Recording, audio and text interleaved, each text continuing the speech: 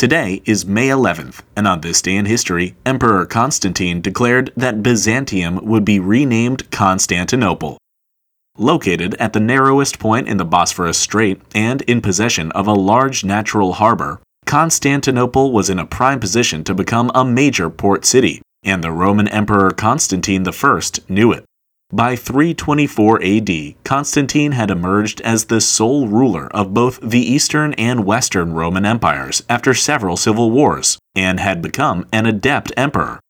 He allowed Christianity to flourish within his empire, he reconquered lost Roman territories from Frankish and Gothic invaders, and completely restructured the Roman government.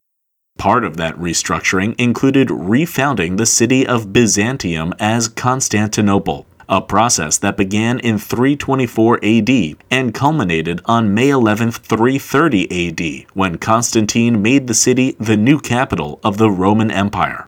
He increased the city's already formidable defenses with new walls, moved works of art and literature from Rome to his new capital, and lured noblemen from their established holdings in Italy with promises of land in Asia Minor. As for the common folk, Constantine distributed food for free throughout the city, built aqueducts to provide fresh water, and turned Constantinople into a thriving port. In the centuries that followed, the city grew in size and beauty, becoming the crown jewel of the Roman and later Byzantine empires. But all of that began on this day in history.